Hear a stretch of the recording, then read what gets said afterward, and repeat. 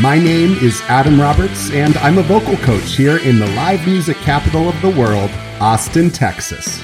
I'm on a journey to learn the stories behind extraordinary voices of people I know and what makes them unique. Each of my guests has chosen to follow their voice.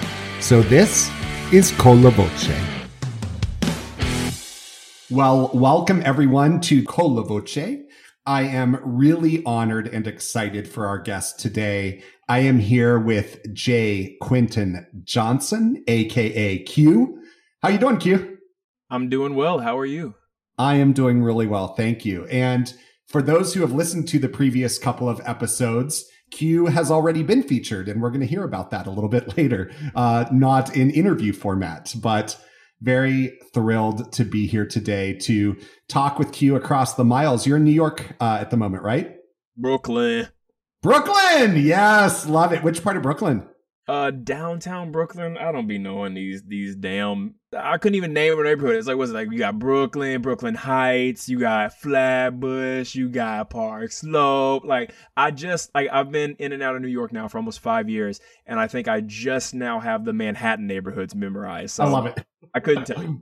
I think it's surprising to a lot of people who have never been to New York that it's not simply Brooklyn. You can't get into a cab in Manhattan and say, I'm going to Brooklyn. You know, as you said, people are going to want to know Williamsburg, Dyker Heights, any of the places you just mentioned. I mean, it's its own metropolis unto itself. If you get into a cab in Manhattan and you say, take me to Brooklyn, they're going to take you right over the bridge and be like, all right, you're in Brooklyn. So true. Well, I wanted to start off today with talking a little bit. You and I have talked before sort of about your upbringing and how that has influenced your trajectory in the arts. And since this podcast is called Con la Voce, and that means follow your voice, that's really what we're talking to folks about. And I am interested to know, Q, if you could lead us through a little bit of sort of your environment growing up and how that has brought you in some ways to where you are today. Yeah, I mean, I'm definitely a unicorn, as I feel like, you know, a lot of people in the arts self-identify, but very specifically, you know, I didn't grow up doing theater. You know, I did my first show when I was maybe 15 or 16. It's almost 10 years ago now. I'm 26 now. And I mean, theater just like wasn't cool to me growing up. I grew up in Athens, Texas, which is, you know, Friday Night Lights, East Texas, football, sports. You know, nobody's thinking about the arts necessarily. Thinking about football, as is the case with a lot of just Texas, or, you know, it's baseball or football. Sure. And for folks who are outside of Texas, could you give us a little geography of where Athens is? Yeah. So, Athens is about 2 hours east of Dallas, right? And for those of you Austinites who might be listening, it's 3.5 hours northeast of Austin. Got it. So it's when I went to school in Austin, University of Texas at Austin, so that's why I give the proximity there as well. That was about a 4-hour drive for me from college, from where I grew up. Yeah, so I mean, in Athens felt much further even from Dallas or Austin, right? I used to go see shows because of a theater teacher I had that was very passionate about the arts. We saw shows at Dallas Theater Center. Those were my first memories of professional theater, and we're talking about mid-high school. And, you know, I started to compete in, I guess, my first experience with UIL, in those events, what does UIL stand for again? I think it's University. I know this is terrible being being in Texas and not being able to. Like, you know, no one ever. It's like you don't know all of the acronyms, but you can say them. You exactly. Scholastic League, something like that. That might be it. Yeah, I think that's it. But I did my first, like I said, I did my first show in Athens, Texas. Like when I was 15, it was Once Upon a Mattress, and I was in the ensemble. And I had a theater teacher. Like I said, I got blessed with arts administrators, which is why any chance I get, I mean, I just, because I've been there, I've been the kid who was a teenager who just didn't think that theater was possible because Mhm. like no one in my community really cared about it. And now I've, like I said, I've been in New York for almost 5 years now, in and out of New York and Los Angeles, and I've worked with incredible filmmakers. I've been to Oscar parties. I've done Oscar junkets, with Steve Carell and Bryan Cranston. So Yeah. I'm just like, I'm so far away from Athens, but anytime I get the chance to talk about the importance of arts administrators, I do, because like without the band teacher that I had, without the choir teacher that I had, without the theater teacher that I had, who knew it was so important for kids to know that arts is possible and that arts is something that we should care about, I would not be where I am today. And I mean, I'm just in a great example of how, like, because I mean, nothing else in my environment would have set me up for the career that I have. It was almost solely those those teachers. And so yeah, they exposed me to a lot of the way theater worked. And like I said, the first show I did was Once Upon a Mattress, and just like, what a great first show. If anybody's listening and you're thinking like, man, like what musicals should we do when we come back from this pandemic, Once Upon a Mattress is a high recommendation from me. It is fantastic, isn't it? It's so incredible. I mean, like just like when you talk about like what musicals have to offer in terms of popular music mixed with what feels like traditional musical theater, what have you. I'm like, there's so much room. Like when you talk about like Up, Cardi B, right? If it's up, then it's up, and it up, and it up. But and then you talk about like opening for a princess. We got opening for the princess, but on the bonafide dinner princess. Like what an opportunity to take something that could be elevated. Like if you had a kid that's in your program that's like, I really want to get into arranging, and they don't know what arranging is, like Once Upon a Mattress is such a great musical to say it can be elevated by the conventions of today musically. And what a great place to explore for any young people who are like, man, I think I want to do theater, but I don't really know what's out there. I think Once Upon a Mattress is just such a great like middle ground of like, it's not quite South Pacific, and it's not Hamilton. It's like nestled right in between, and you can kind of branch out from there.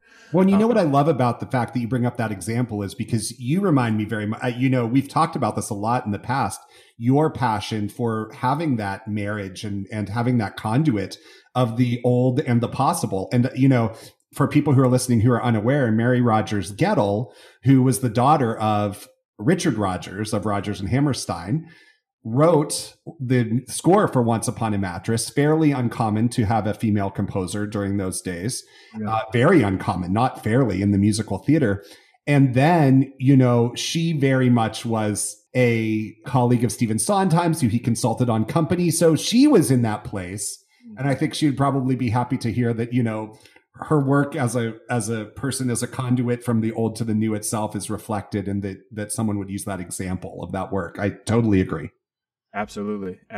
I mean, yeah, we have to invest more in our arts administrators. We just have to. Because again, I wouldn't be here. Yeah, and so that was my first show, and it just opened the floodgates. I mean, like again, like the end of that show, it's like it was like that. Just they have like that huge note. Oh man, it's like it's escaping me.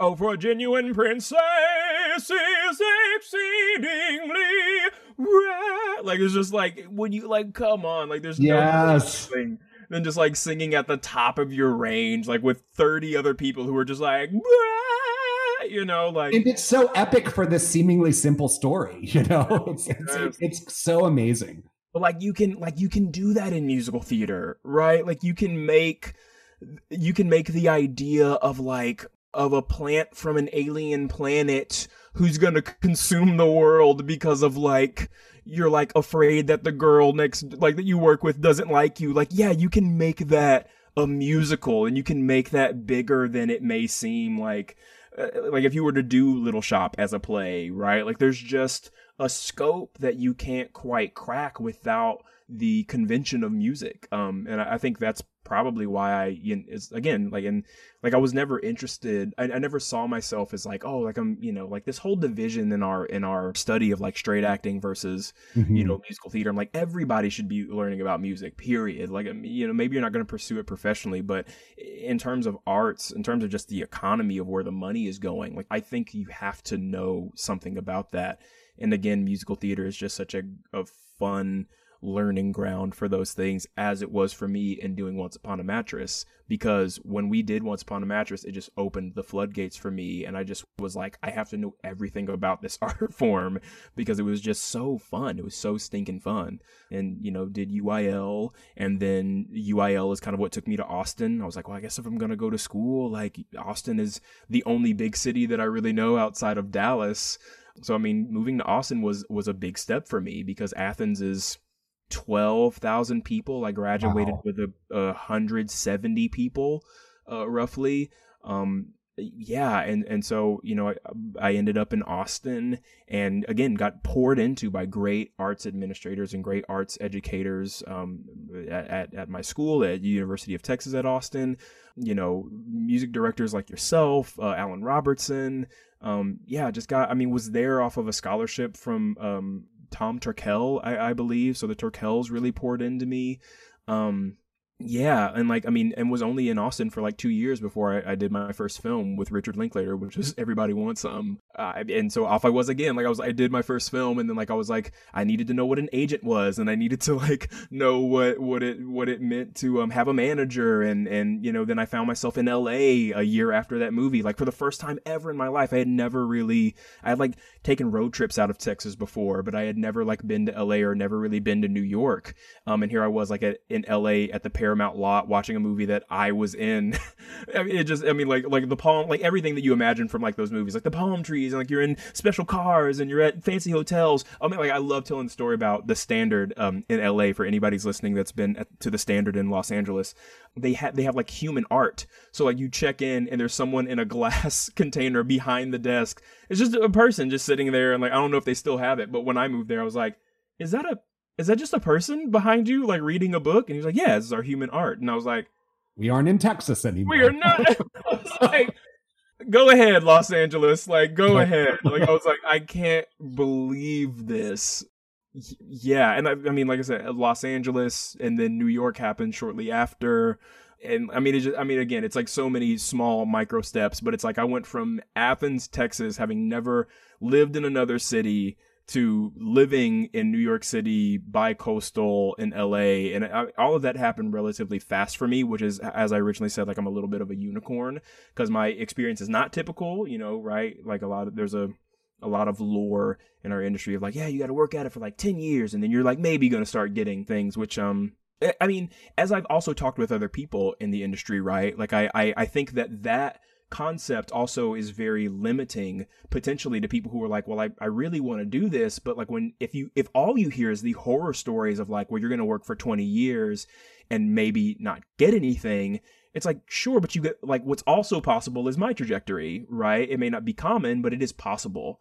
And I feel like with theater, sometimes all you need to know is what's possible and to be able to go for it.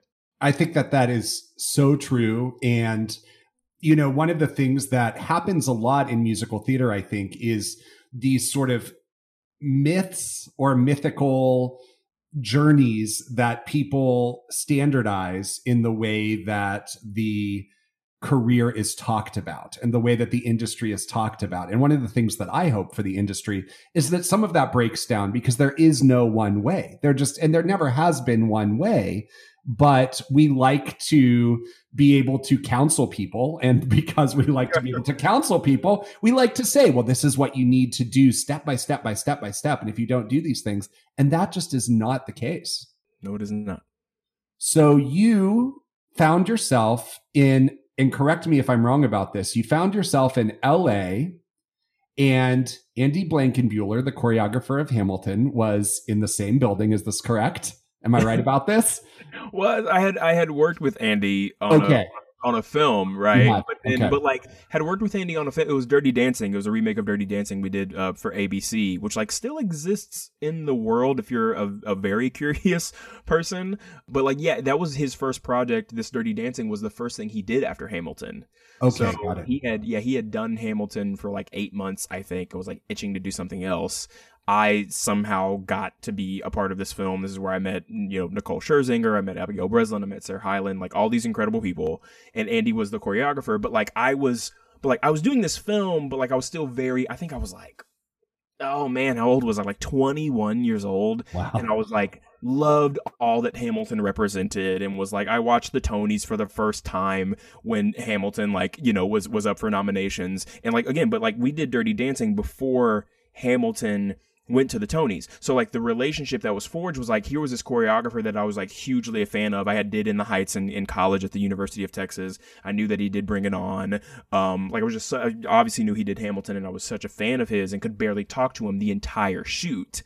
Yeah. And like one day, like, because Richard Linklater actually got tickets for me to go see Hamilton, which at that time was going to be my first Broadway show ever to see. Oh my gosh. But I was told I couldn't leave set to go, like, and it was supposed to be a weekend that I had off, but I was told I couldn't leave set to go watch Hamilton because Andy needed me for a rehearsal that Saturday. So it was like, that's kind of like how our relationship was forged, was like me being so scared to talk to him about Hamilton, and then like him being like, well, you're perfect for the show, so we need to just like make that happen. So reluctantly, like over the course of, you know, again, this very tenuous relationship, we hit it off, but I had never auditioned for Hamilton before. Okay. Like I had this cosign from him, and so I did find myself after like, he like got me tickets to see the show, and so I saw it and I cried, and like everybody was on because it was like the week of the Tonys, and so it was like Lynn's there and Chris is there and Leslie and that's David and that's Renee and that's Pippa, like oh my god, like everybody was there. And so like I had an audition, I think, in that June in New York. It was like my first audition ever in New York City. Like I know like a lot of people can like hear the trajectory of my career and be like, oh, like you just had it. But I was like, no. Like I was a baby coming in like anybody else. Nobody really knew Everybody Wants Some. Dirty Dancing, everybody was like, it's going to be an adaptation. Nobody cares. So like I was just in New York, like having my first audition at Telsey with no theater credits whatsoever other than the regional theater that I had done, auditioning at Telsey for Hamilton. Just as nervous as anybody else. Like I have no reason to, you know, succeed other than kind of sort of this guy knows me, but like didn't hear anything for several months, and then like found myself in LA, not really with a callback. It was just like a second audition. Like I'd never heard anything after my first audition. I think it was like in June, and I found myself in LA in October, and I was just going in for an audition. I think I'd gone in for one of the casting directors at Telsey, and I got a callback, but I hadn't really heard from Andy. None of that relationship was like being fostered after I left the set of Dirty Dancing. Mm-hmm. Over the course of June, obviously they win the incredible Tonys. It blows up even more than it already had. And then I found myself months later in LA, like just for another audition. It's like, here I go, like submitted, you know, whatever, here I go. And like got past the first casting director, and like I have this callback, and like I get an email saying like it'll be Tommy, you know, Thomas Kail, Alex Lacamoire at this callback. And I'm like, okay, sweet. Like this, I guess this is real deal. Like, yeah, I was like, I guess this is like a good place to be. Like I just didn't know, because, and Adam, you can obviously speak to this. It's like coming from auditioning for theater in Austin, you just kind of audition for it, and like the people that were there to make the decisions normally were there in the room, right? It's not, you know, a multiple levels process as it is typically on Broadway, right? And so, but my email only said that Lack and Tommy would be there. And in my mind, I was like, well, Andy's off doing, I didn't know what he was doing at the time. But so I was sitting in the waiting room at this place in LA, and I'm sitting in this chair, and it was like me and this other kid for, you know, I guess that's where they were at in those appointments that day. And he like looks over my shoulder and he's like, hey, is that like, dude? And I was like, what? I was like, what's going on? He's like, dude, I think that's the choreographer. And like in my head, I was like, obviously I'm like, Andy? Like in my head, I'm thinking, Andy Blankenbuehler, but like I guess that kid, you know, it's like when you think like, oh, that's someone's, you know, sure. And so I turn over my shoulder, and of course I see Andy, and I have the relationship with him, so I was like, hey, Andy, and he was like, hey, Q, and I was like, how's it go? Like he hugs me, and I'm like, I haven't spoken to him since he had got me ticket. Like we did Dirty Dancing in April, and he got me tickets to see Hamilton in June. Like I hadn't spoken to him since we wrapped in April. So like wow. I didn't hear from him in May. I got the tickets to see the show in June. Didn't see him that whole trip there. July, August, September, October. And so now I'm here. I see him. He hugs me. I'm like, oh, hey, how's it going? I'm blah, blah, blah. I haven't seen you in 5 months. And he's like, oh yeah, hey, I'm going to go in and watch when you go in. And I was like, oh. What? Oh, again, he wasn't there for like, it was like, no, like he had just come in like almost essentially behind me. Sure. Checks in and is like, yeah, I'm going to come watch you. I'm going to come sit in with Alex and Tommy when you go in. And I was like, Okay, I guess I'll see you in there. And then like I go back and I sit down with the guy who was who was like, that's the choreographer, and he was just like, dude.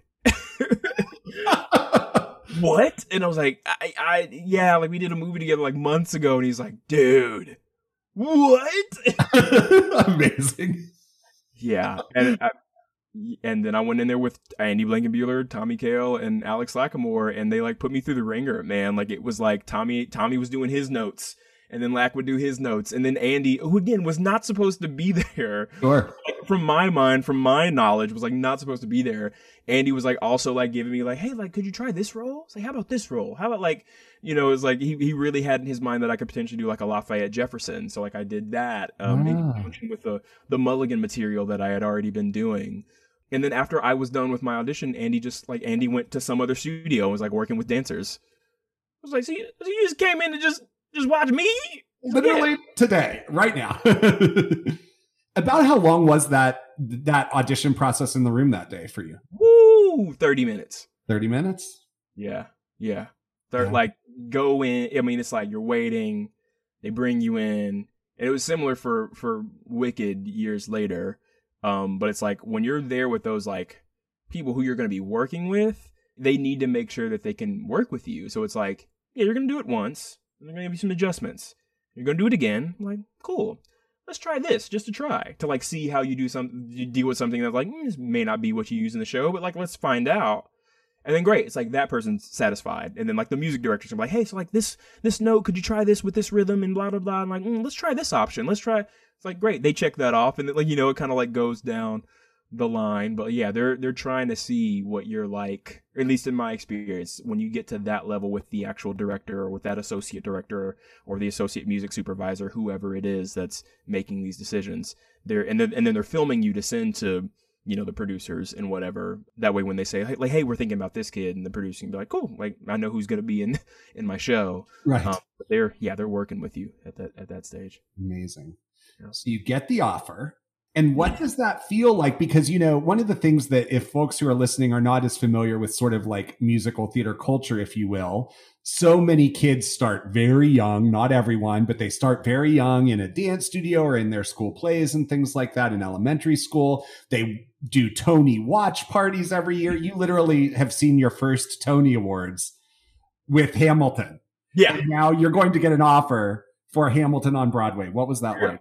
Yeah, I mean, and again, like all of that was in the same 6 months. Like It was like I worked with Andy in April, saw the show in June. The Tonys were the next week. I saw them like in Austin. I had just seen the show. I was back in Austin watching the Tonys. I was in LA in October auditioning for what I thought was going to be the LA company. And then, so I was like, oh, like LA, like they have Broadway, they had Chicago at the time. I was like, I'm auditioning for the LA company and they were getting ready to mount that in a few months. And so they, like I said, this is October. I think it was like, I was getting ready to work on my second film with Richard Linklater. So I was going to be in Pittsburgh shooting that. So like I was getting ready to go to Pittsburgh, I think towards the end of October, early November-ish. And I'm working on trying to understand camera equipment, because I'm just gonna like make my own stuff. Like I'm like just gonna like work, because again at this point I'm thinking like I'm gonna shoot the movie with Linklater, but I'm like I don't know what I'm gonna do after that. Like it was gonna be a month of work, and then I was like I have no plans after that. So like let me just be proactive. And the call comes in, and they're like, hey, like I mean I think I gotten like one follow-up email from casting being like, yeah, they're great, like considering him for a spot in the LA company. Like, okay, like I'll just, I'll wait. You wait a week, you wait 2 weeks, and you're like, they're never gonna call me back. And I think I initially, like even before all of this started, I think I sent in like a video from one of their cattle call video submissions that like they never saw. You go from sending a video into the ether to seeing the guys being there. You're like, it's gonna be yes or no, and the weeks just drag on. And I think it was like 2 or 3 weeks after I had done that audition, I was back in Texas getting camera equipment. I had gotten like I said, the follow-up email maybe a week after I had left LA about like, hey, yeah, like they're considering you for LA.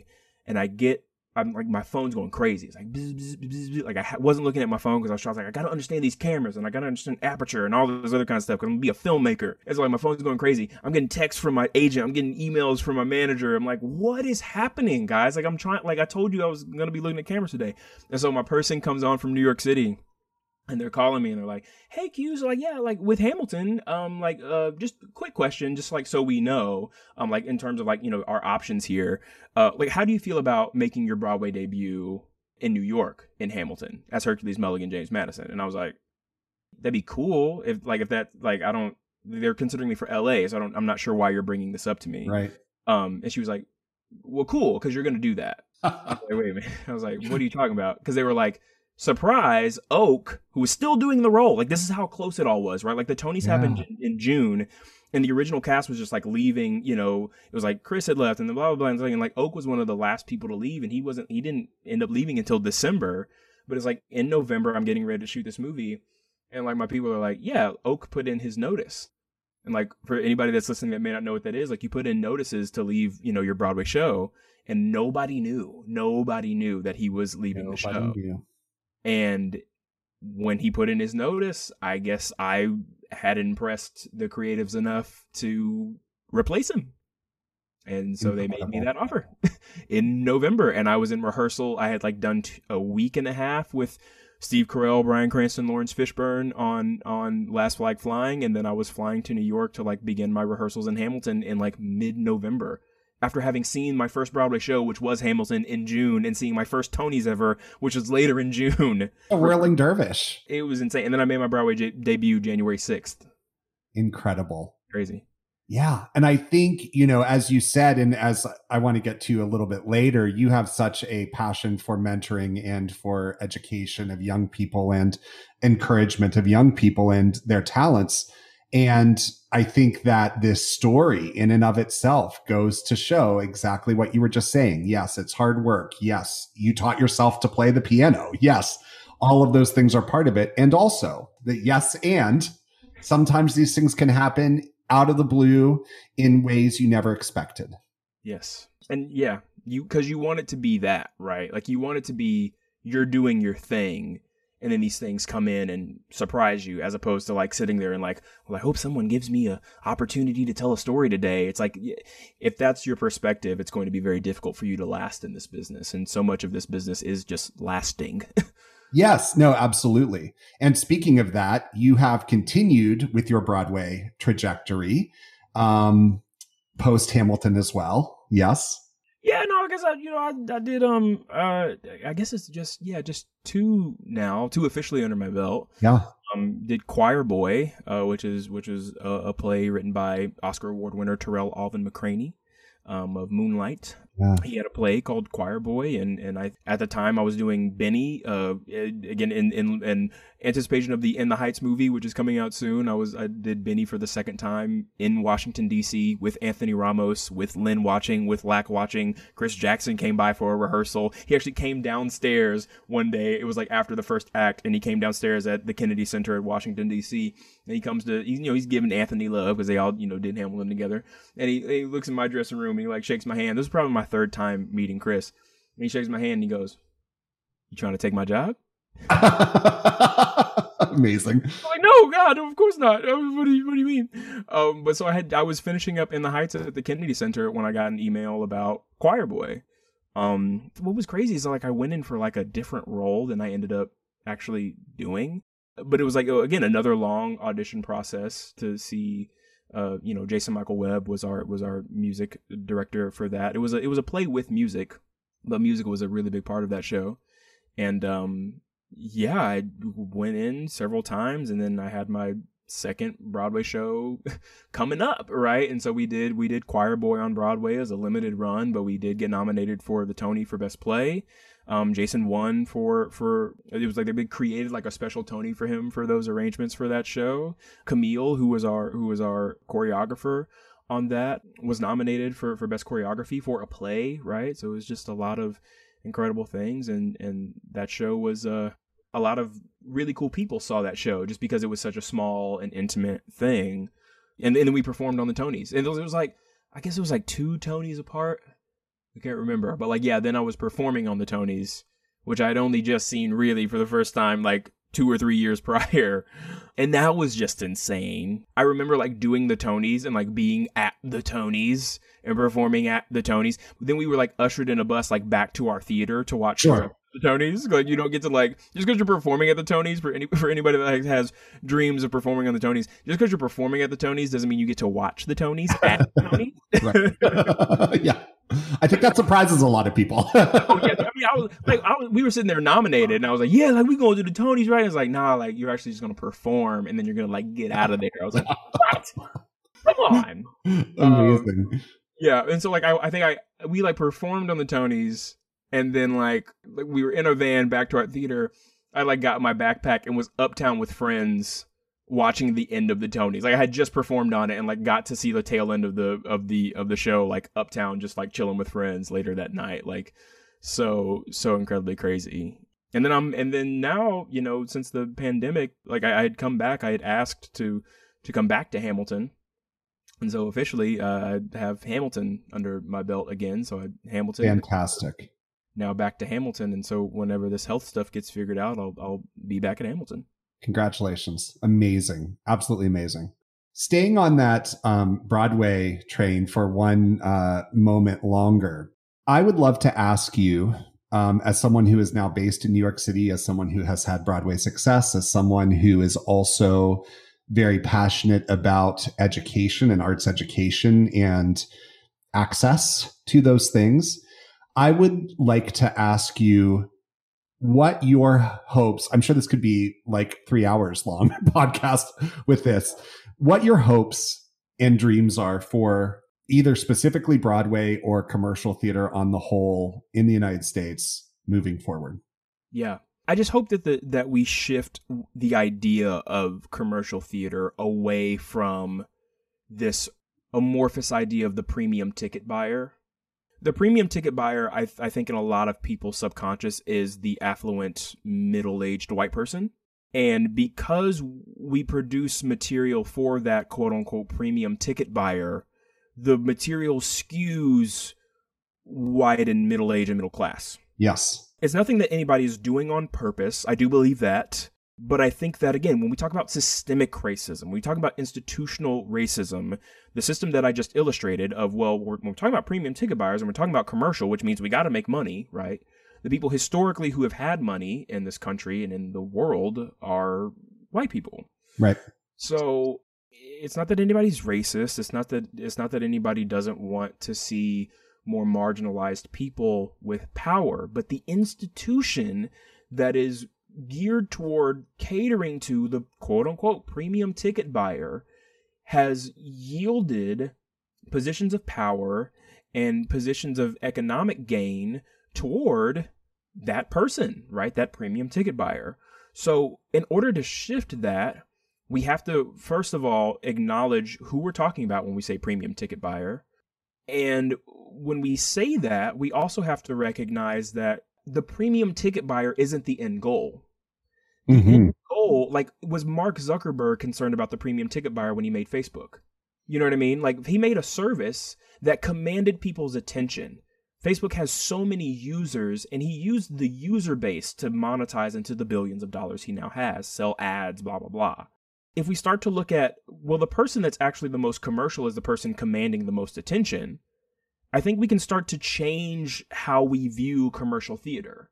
Because when you look at the Billboard charts of the last year, right, since theater hasn't happened and people have continued to make music and release music, when you look at what's consistently been in the top 10, or not even consistently, it shifts every week, every Friday.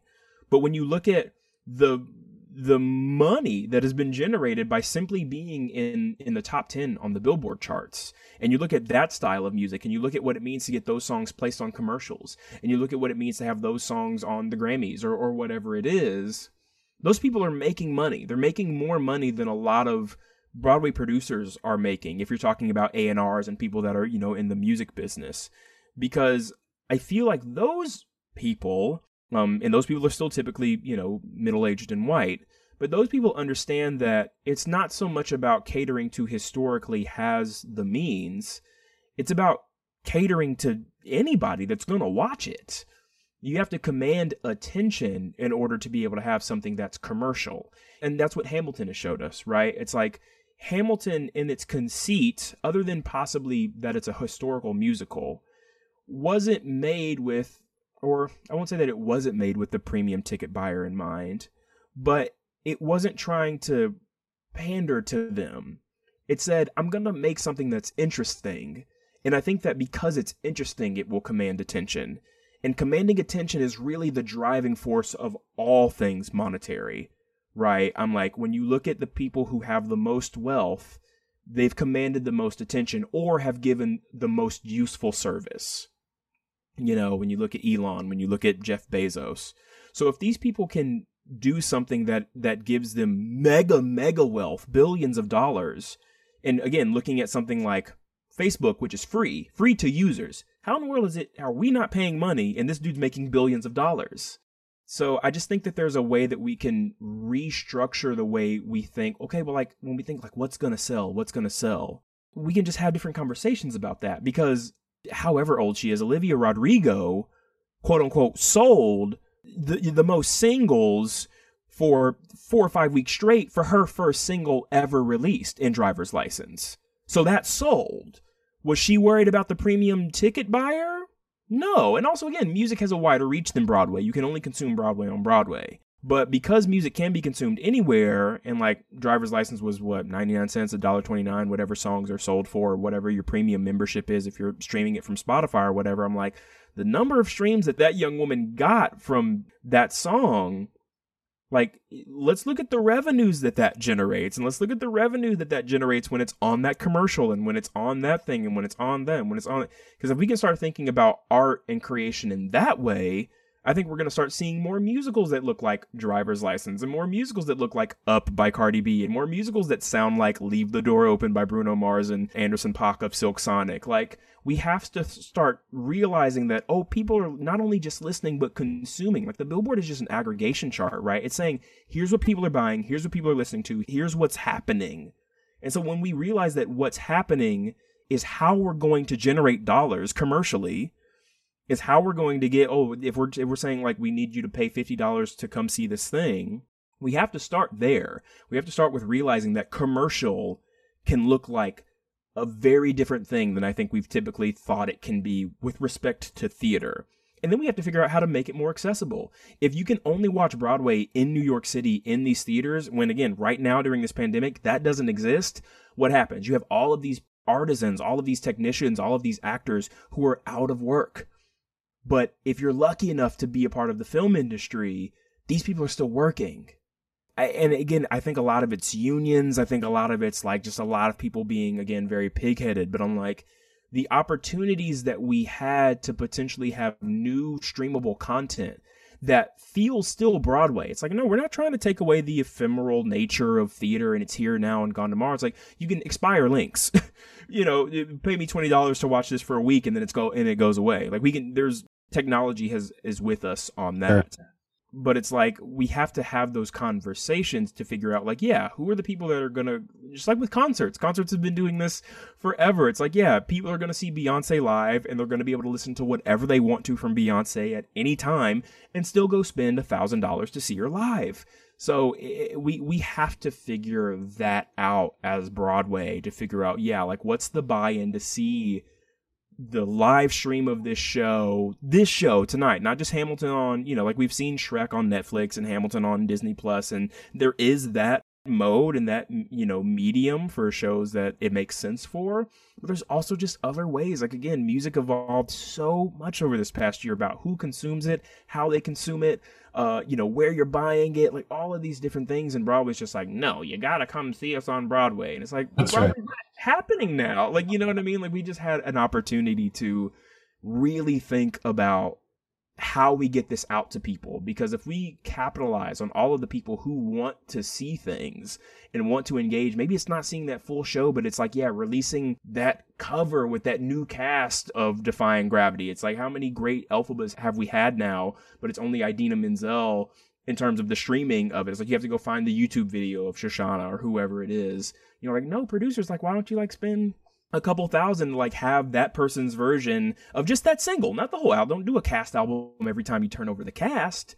But I'm like, why don't you, like, or, and again, maybe not all of these things are economically viable, but I'm like, if we're talking about ways to monetize what we do, to compete with the businesses of music and to compete with the businesses of movies, which we are, like, I mean, you could go look at the numbers. Like, in terms of what we bring in the global economy of entertainment, Broadway it's embarrassing. We bring in like, it's like 0.5% or something crazy like that of like the, 700 billion, whatever it is. I don't know the numbers off the top of my head, but it's embarrassing how much Broadway contributes to the global entertainment industry. Don't even get me started with e-gaming. Oh my God, e-gaming like embarrasses all of us. But it's like, but again, like you look at e-gaming, you look at music, you look at movies that have all shifted to streamers. It's like, oh, it's like, yeah, like this huge movie that we spent $200 million on, well, HBO Max, like, you have to just pull the plug at some point and realize that there are monetization paths outside of what you thought it had to be, and it can still honor all that theater is supposed to be. But we have to start having those conversations. Well, exactly what you just said. It can still honor what theater has to be, because the reality of it is theater is a very expense heavy proposition. So if you can't balance that sheet at the end of the day, commercial or nonprofit, then you have to start asking exactly what you just said. What is the value proposition here? And how does that become relevant? Because I think that relevance is truly a large part of what, there's this really wonderful book by Nina Simon, I believe her last name is. I can't remember for sure, but it's called The Art of Relevance. Really fantastic. I just really feel like it so hits on, I can't read it about it without thinking about theater. Or I can't read the book rather without thinking about theater, because I think it is so on the nose about exactly the things that you were just saying. And if we can't find that pathway, then we have to start asking the questions about how is this relevant? Absolutely. I mean, if you have 10,000 theoretical people that all want to give you money for something, for some product, and you're saying, but only 500 of you can make it inside this building, so sorry, the other 9,500 of you either have to be in the next group of 500 to get inside this building, or we're not going to take your money. It's like, you're leaving money on the table at that point. Like, what's the media that you can create so that all 10,000 of those people, and again, maybe the 500 people that are coming in, yeah, they're paying you the $250, but it's like, how much better is it to have $250 from 500 people and then $50 from the other 9,500 than just $250 from 500 people? You know what I mean? So it's like, you can't leave money on the table. And I think that Broadway has and does, and I get the reasons why, but like, that's why we struggle, because we have to make things that we think are commercial, and then like the people that are in charge of what's commercial are gonna go do Pretty Woman the musical, or the third revival of Music Man, or whatever it is. Not that I'm not excited about those kinds of things, but I'm like, when it just feels like that's all I'm seeing, and like, that's what we're going to like bat with in terms of like, here's like the best of what we have to offer. It's like, nah. Well, and you have this passion also as a creator. And I think I probably knew you first as a creator and as a budding creator of music and of stories. And I know that storytelling is very, very important to you. And before we transition a little bit to talking a little bit about arts education and access, I want to ask you a question that I asked my good friend Michelle Alexander a couple of episodes ago on this podcast. And that is from the standpoint of being a Black artist, either as a creator or as a performer or in any other way. Is there such thing as a quote Black voice? I think personally that the Black voice is whatever is coming out of a Black mouth. If you have a Black performer that sounds like Frank Sinatra and like, or 1920s flapper, it's like, that's a Black voice. If you have a creative behind the table who is Black, who says, oh, well, I need something to look like this or something look like that. It's like, that also is a Black voice, right? It's like, you don't have a Black voice as a director if you're not talking about gospel or if you're not talking about chitlins or whatever. It's like, no, the diaspora is so wide that like, if you are a Black person existing in America, you have a Black voice artistically and actually your real voice in terms of the sounds you produce. Sure. Where I think we potentially get into trouble is that when you use the Black body as a representation of a Black voice, but don't acknowledge what that Black body has had to do in order to exist and what that conditioning does to the Black voice, then we get into trouble. Because like Soul is a perfect example of this. Mm-hmm. We had Black bodies on screen. We had quote unquote Black voices behind the table. And yet we still saw a Black man in the body of a cat. This is an Oscar award-winning film. We saw a Black man in the body of a cat and a white woman in the body of a Black man with her white voice. And that happened with Black people at the table. Right. But again, a picture. Oh, but look at all these Black voices we had at the table. So like, this is Black. Come on, Black people. Like Black monolith. You know, it's like Black people said to do this. So this is the way it's supposed to be done. It's like, no, because Black people in all of our forms, all across the diaspora, have different proximities to whiteness and therefore may or may not be aware of the conditioning that affects our imaginations and that affects the sounds we make. For years when I started studying, like it was, people thought just because I was, you know, I was a straight leading man, whatever you want to call it. And so people kept shoving Brian Stokes Mitchell at me, which is, I love Stokes. But like, when I got to college, all I knew how to sound like was, made them hear, whatever that stuff is. But like, I was unable to make the sounds of another Black man, Christopher Jackson. Sure. I was unable to make those sounds by virtue of like only ever having studied with white people. Yes. And so was my classical sound Black? Yes.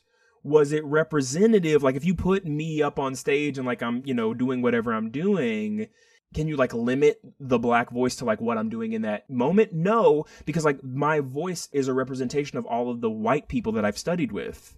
And on the opposite end of the spectrum, you also can't say that the person that's up there like singing the riffs and like whatever it is, you also can't say that that voice is, again, exclusively Black, because it's like, oh, well, church and like, you know, you're singing Black and whatever that is. I'm like, well, no, that's just that Black person's experience. And my experience up until I started to learn about soul and R&B and gospel was a different sound.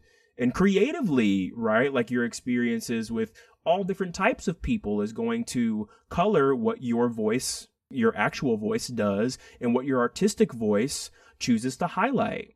And so there just has to be like more understanding that like, but if it comes from a Black person, from a person who is seen in this world as Black, then it's a Black voice, right? Like it like can never be defined by someone who isn't Black. And even that starts to get difficult because like you have people that read Black, you have people that are treated as Black people in society that may experientially not have a lot of ties to Black culture, right? When we talk about biracial Black people who've lived predominantly with their white parent, who may not, you know, understand a lot of Black cultural references because like they've been with a white parent for most of their life. Our ex-president Barack Obama belongs in that camp, and a lot of debate in the Black community was, well, is he Black? You know, his white mom, most of his dad wasn't in the picture who's Black, so there's a lot of debate there. But I don't think that the definition of the Black voice can be talked about by any other than a Black person. Because, yeah, that's where, and again, Black people are not always going to be equally equipped to talk about that or talk about their experiences, right? Like I've only in the last year have I been able to accurately explain my position as a Black artist with the sounds I make and with the artistic choices I make. Thanks for joining me on today's episode of Con la Voce. And until next time, remember, follow your heart and follow your voice.